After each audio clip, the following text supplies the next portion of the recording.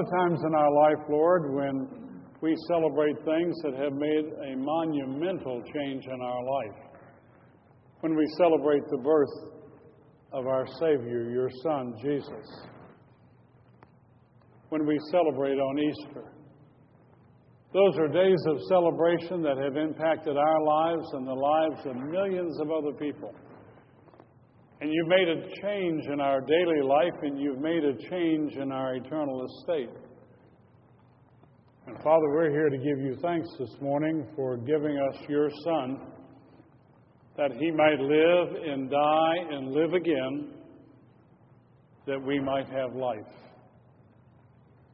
And Father, you'd think with that blessing in our life and being drawn to you on a daily basis, closer and closer, that we'd get it together, that we'd figure it out, and that we would start living the kind of lives on a daily basis that you would like us to live, lives that are pleasing to you and a witness to the fact that we know Jesus. Dear God, often that's not true. Oftentimes we have feelings that are terribly inappropriate for a Christian. Oftentimes, Lord, we think about things and we put those thoughts into action and we disappoint you immensely.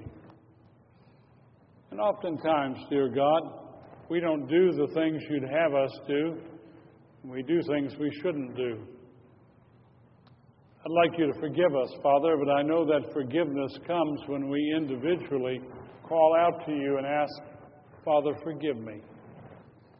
And as we call out to you this morning, and we're honest about the lives that we live, we have an assurance that no sooner have we asked for that forgiveness, that through the shed blood of Jesus Christ, it is atoned for. It's paid for. Father, I thank you for your grace, and I thank you for your mercy. All around this planet this morning, Lord, people are coming together to give thanks to you on Easter Sunday, because you have worked a miracle in our world and in our lives. For you took one who was dead and you made him alive. And he lives today. And he has promised that he's going to come again. And he's going to assemble us that we might live forever with you. Father, you've blessed us. And yet there are a lot of people in our country and other countries that do not know you and do not know your Son, Jesus. I ask you, dear God, for a revival in our land that will reach around this world. I pray that you might be introduced once again into our society. And instead of people looking for excuses to invite you not to be here, that instead your children would call out with a deafening kind of sound that encourages you to be here, and to know that you absolutely are welcome in the United States of America. Father, I ask for that revival to take place in the hearts of folks who have never known you and other people who have known you and have forgotten about you. I pray, dear God, from the White House down through all three branches of government, at the federal and state and even local levels, that your Holy Spirit would make you known. And I pray, dear God, starting right here in our community from the bottom up, that we would so desire you to be a part of our lives, that we would talk about you, and that we would cause others to stop and think about you. Father, every time we come together, we have folks in our church and other people we care about that are in the hospitals, others that are at home who are ill, and today is no exception, Lord. We pray for them and pray for your blessing on them. And as we are in this room together, there are always those who are struggling with one thing or another. I pray you'd teach us not to be anxious, but that you, dear God, would teach us to relax and to know that you're with us and that you love us, and that you're going to be at work in our lives now and all the days of our life. No matter where we go and what we do, you're there. And that love is all-encompassing. Give us that kind of confidence, Lord. Give us that kind of peace. And help us to be a living witness to other people. Father, again, we thank you for this beautiful day. And for the very reason we've come together. To say thank you for working that miracle and raising Jesus from the dead, just as you're going to raise us from the dead. Thank you, Father, in Jesus' name. Amen. I'd invite you to open your Bibles with me to the Gospel of Luke. To the Gospel of Luke. We're going to start in the 24th chapter, and we're going to begin with the very first verse. Luke, the 24th chapter, beginning with the first verse.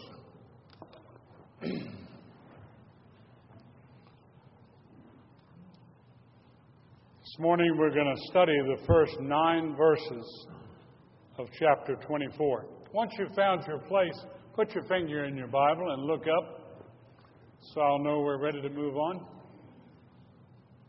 And as I typically do, an encouragement, smile at me when you do that. Let's ask God to bless us. Let's pray. Father, this is your word which you have recorded under the power and inspiration of your Holy Spirit. And you have used it to touch people generation after generation. And now it's our turn. Open our ears up, Lord, and peel away the things that would insulate our hearts. And help us, I pray, to be impacted, for our minds to be renewed, and for our hearts to be warmed by the words of a loving God. Thank you, Father, in Jesus' name. Amen. Some of you may have heard a movie opened. By the way, I don't get a commission for this. But a movie opened this last week. And the title of the movie is Heaven is Real. Some of you may have already seen it. Some of us were at the theater last night. I want to encourage you, if you haven't seen the movie, go see it.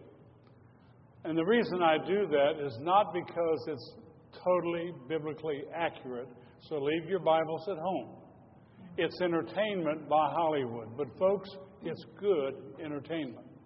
It's uplifting, it'll warm your heart, it very likely will put a tear in your eye as it did mine. It's a beautiful movie. And there are a lot of people who will go see that movie who will benefit from it. So I encourage you to talk about it and encourage others to go. And also, when movies like that are profitable, maybe Hollywood will produce less things that are less profitable to us. So I encourage you to be involved in that. But you know, if you go see the movie, it's about a little 4-year-old boy. His daddy is a minister. And that little 4-year-old boy has a near-death experience. And in that near-death experience, he experiences heaven. And he comes back to this life and tells people what he experienced. He talks about people he met there, about things that he saw, about how he felt.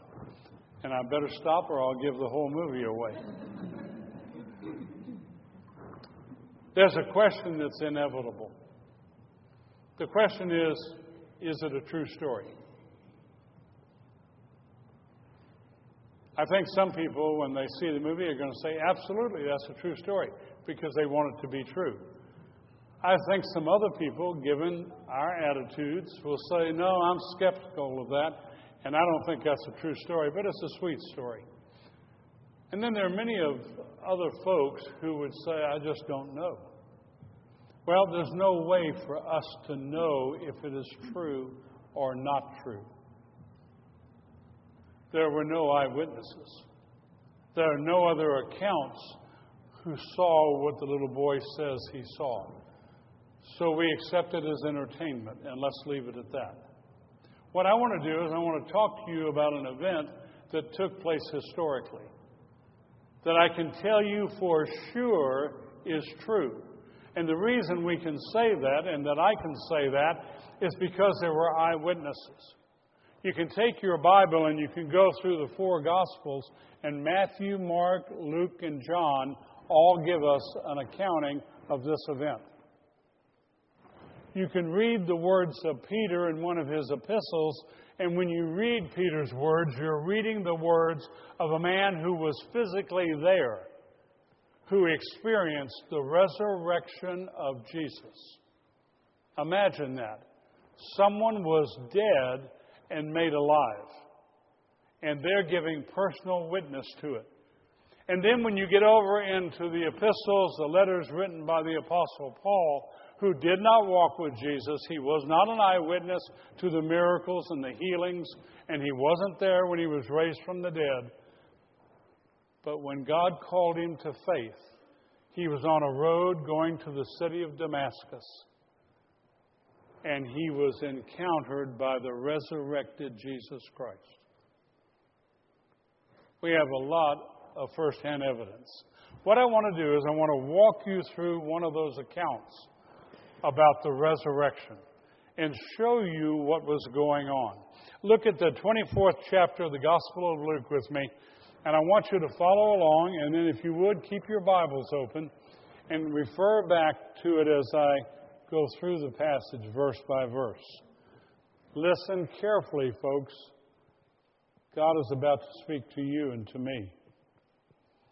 But on the first day of the week, at early dawn, they came to the tomb bringing the spices which they had prepared. And they found the stone rolled away from the tomb. But when they entered, they did not find the body of the Lord Jesus. While they were perplexed about this, behold, two men suddenly stood near them in dazzling clothing. And as the women were terrified and bowed their faces to the ground, the men said to them, "Why do you seek the living one among the dead? He is not here, but he has risen. Remember how he spoke to you while he was still in Galilee, saying that the Son of Man must be delivered into the hands of sinful men, and be crucified, and the third day rise again." And they remembered his words, and returned from the tomb and reported all these things to the 11 and to all the rest. May God add his blessing to the reading of his word. If you look at those first three verses, they talk about the experience at the empty tomb. And they say that those things happened on the first day of the week. You remember what happened on the last day of the week? On Friday? Jesus had left Thursday night after having Passover and initiating the Lord's Supper, had gone across the Kidron Valley to the next mound, gone into the Garden of Gethsemane, and there he and his disciples were praying. All of his disciples but one. One, a man named Judas, had already betrayed Jesus for profit. He brought the Roman authorities and the Jewish leaders, and they came into the dark of that garden, and they found Jesus, and they arrested him. And they brought him from over in the Garden of Gethsemane back through the valley, back into the city of Jerusalem. And as they were doing that, something interesting happened with the disciples. One, named John, apparently carried enough influence and credentials that he was able to walk with Jesus and with these Romans and Jews back into the city and into the court of the high priest. Another one of them, named Peter, he walked with them, but he did it at a safe distance. He did it far enough away that nobody would see him and identify him with Jesus. And Scripture tells us that the other men who were with him all just kind of faded away, not wanting to be recognized as followers. I always wonder where I would have fallen out. If I would have walked with John or with Peter or not at all. They got Jesus into the high priest courtyard and they locked the gate. Peter arrived at the outside of the gate. John apparently saw him and went and gained access for Peter. And Peter came in and immediately went into the midst of a group of people in the courtyard, started to warm himself by a fire they had started, because now it's early morning and damp outside. And once he got into the courtyard, he tried to disappear in the midst of all those other people. They took Jesus. They took him into a room. And they began to try to find cause to take his life. And they debated about what they could charge him with. And finally they agreed they could charge him with blasphemy. And what happened next is appalling. The moment they identified what they could charge him with, all of the hatred and all of the emotion that was built up inside of them poured out. And they took a hood and put it over Jesus' head. Surely so they wouldn't have to look him in the eye. And they began to slap him and hit him.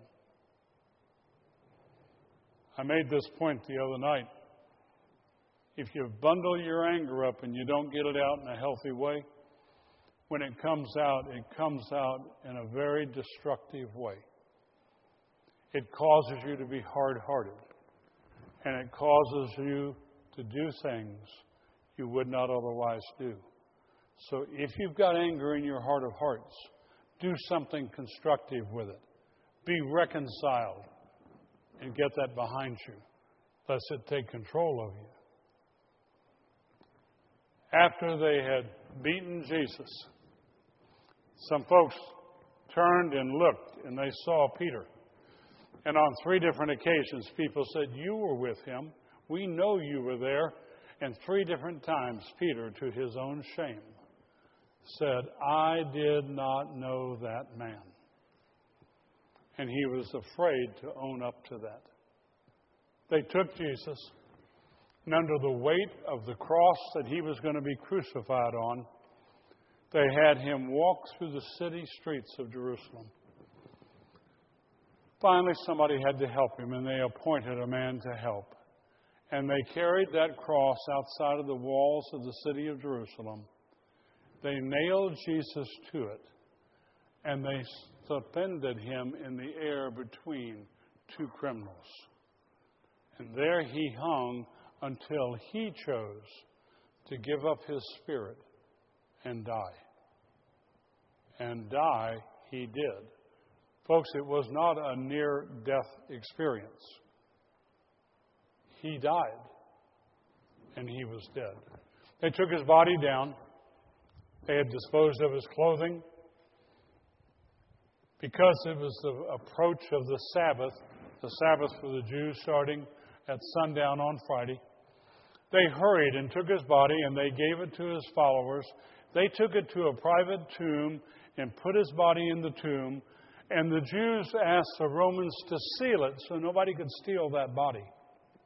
They rolled this great stone up against the entrance to that tomb. And they placed Roman guards who, at forfeiture of their own lives, had to make sure that body was not removed. Friday night. By Saturday night sundown, when the Jewish Sabbath has ended, it was too dark to go and to do anything with the body of Jesus. So some of the women who were followers of his began to fix the spices that they would use the next morning to anoint his body and to wrap it as they were preparing it for permanent burial. When the sun came up the next morning, as it was first breaking day, they set out and they went to the tomb. Right at daybreak, they arrived at the tomb and they were surprised to find that great stone had been rolled away. You can read in another one of the Gospels that there was a bit of an earthquake that took place, not to roll the stone away, but to announce that angels were being sent from heaven. And those angels, we're told, are the ones who roll that stone away. The women arrived with their spices, and they looked at the tomb with the rock rolled away, and they went inside, and there was nobody. Jesus was gone. Eyewitnesses to an empty tomb. Eyewitnesses that something had happened. One who was dead was no longer there.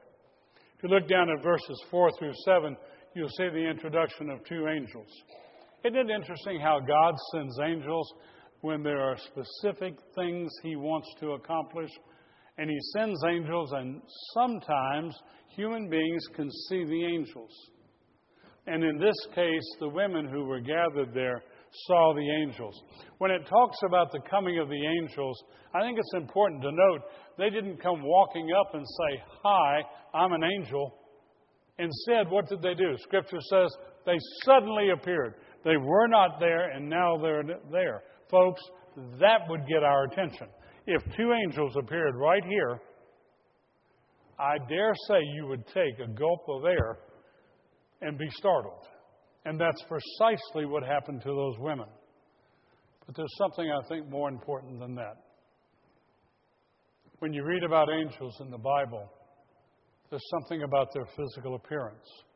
It's dazzling, it's white, it's bright, it's clean, it's righteous.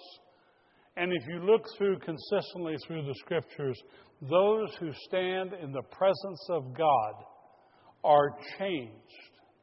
So when the angels come out of heaven and out of the presence of God, and we get to see them, what you see is someone who has this brilliant glow about them.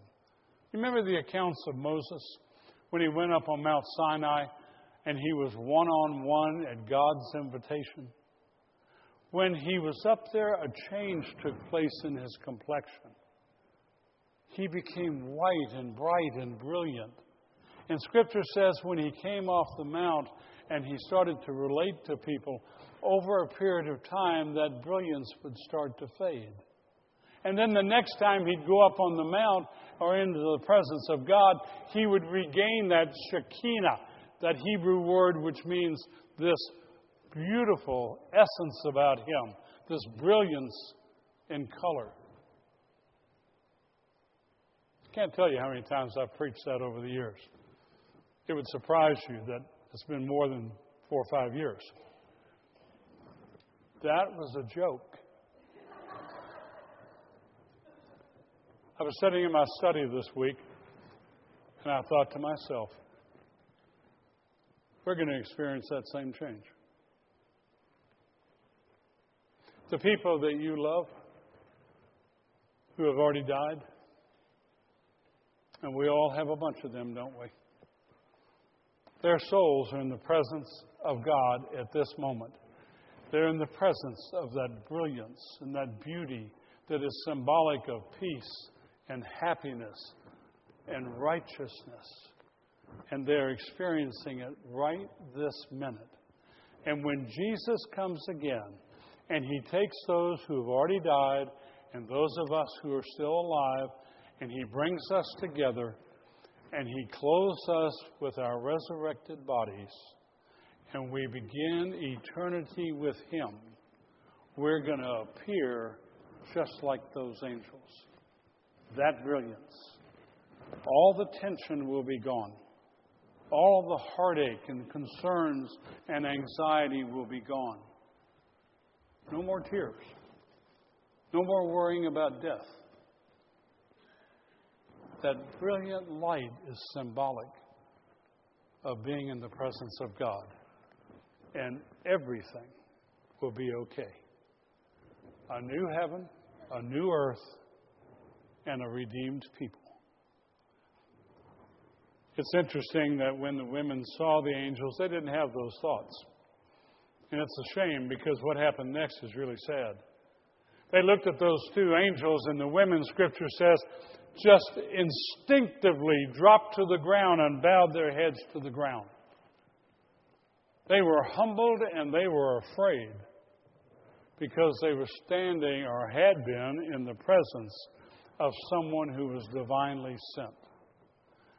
And the angels speak to them. Now they've got their attention. And one of the angels said, "What are you doing here?" Why did you come here to look for the one who's alive, and this is the place of the dead? And you know what that brings to mind? What happened to their faith? If they really believed that Jesus was going to be raised from the dead, why did they go to anoint a body for a permanent burial? If Peter and the other disciples really believed it, why the night before didn't they say to the women, don't fix those spices? There's not going to be anybody there. You know what happens to us? We get so caught up in the routine of life and what's expected of us that we often take our faith and put it on the shelf. And what was expected normally was that they would take the body of the deceased, that they would anoint it with spices, and that they would wrap it and gently put it in its permanent resting place. And they were all so caught up with their grief and caught up with that tradition that they stopped thinking about what Jesus had told them. He wasn't going to be there. And then one of the angels said to them, don't you remember when you all were up in Galilee ministering and Jesus talked to you? Don't you remember what he told you? He said that he must be delivered to evil men. It's part of God's plan. He got delivered instead of you and instead of me. He must be delivered. He must suffer. He must die a crucifixion death.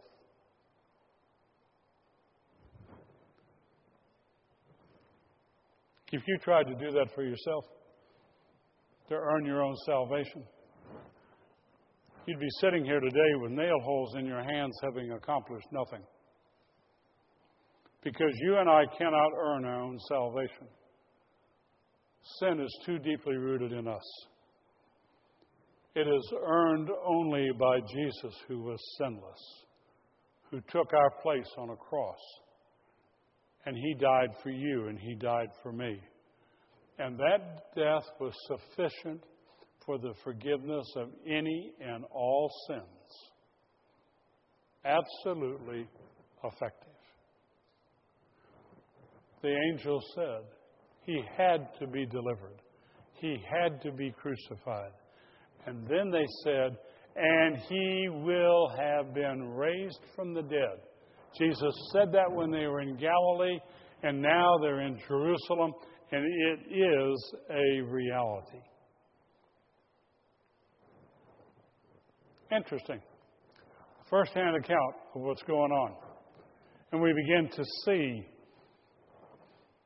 that there were people right there who knew Jesus wasn't dead. And all kinds of affirmation. If you look at 8 and 9, you'll see that suddenly the women remember. It's an interesting thing about us human beings. I've said this so many times before myself. I learn something and then I get to learn it again. And then I get to learn it again. And I look back and I say, I've already learned that. Why am I relearning it? And before I inhale good, something happens and I find myself so involved in the world that I forget what I learned spiritually. And then I have to learn it again. Well, here these women are, and they remember what Jesus had told them.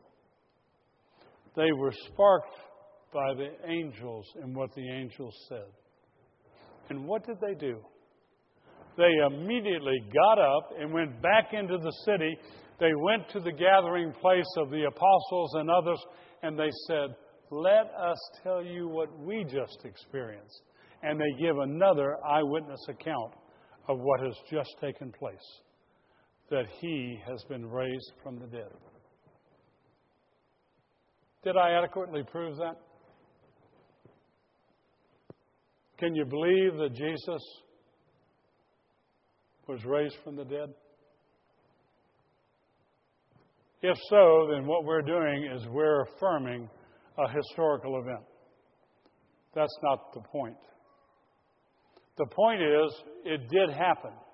And because it happened, it has impacted the lives of millions of people. And the way it impacts our life is this.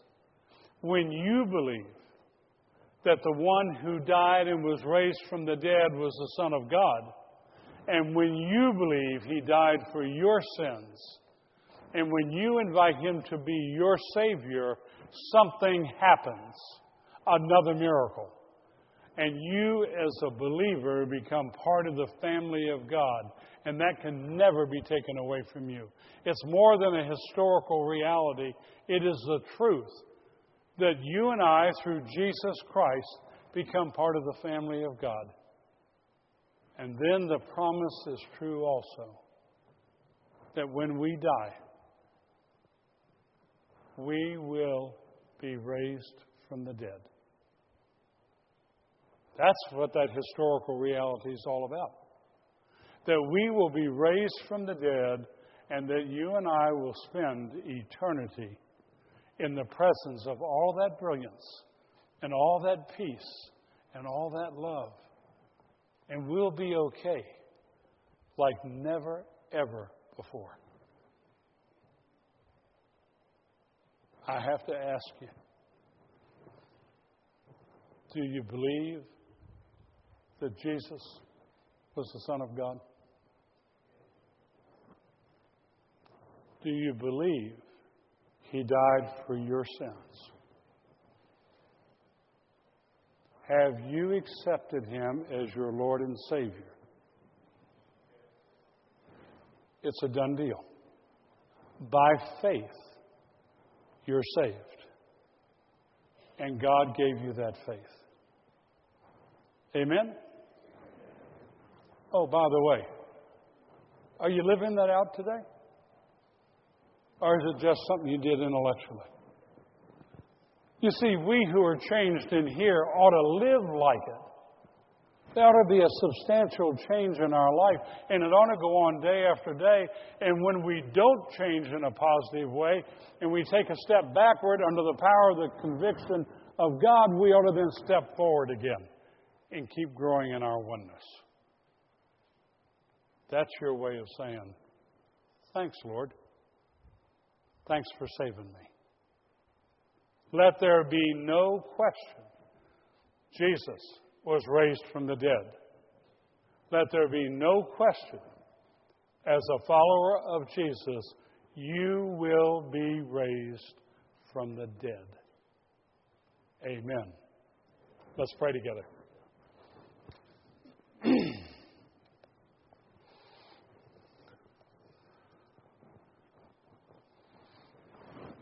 Father, there's something down deep inside of all of us that would like to see a miracle and would like to see angels and would like to see things happen supernaturally. And you just did it for us again. For supernaturally you have given us faith that we, under the power of your Holy Spirit, might respond by believing. Thank you, dear God, for our time in your word. Thank you in Jesus' name. Amen. Let me invite you to stand. I remind you, if you would like to join our choir in singing the Hallelujah chorus after the benediction, you're certainly invited to stand where you are and to sing praise to God. If you're one of the gifted ones like I am and can't sing, you can tap your foot, because it's a beautiful, beautiful way of honoring God. God bless you and God keep you. May His face shine on you, and might you reflect that wherever you go and whoever you come in contact with. Know, my friends, that you are loved mightily by God. God bless you and God keep you. In the name of the Father, and in the Son, and the Holy Spirit. Amen.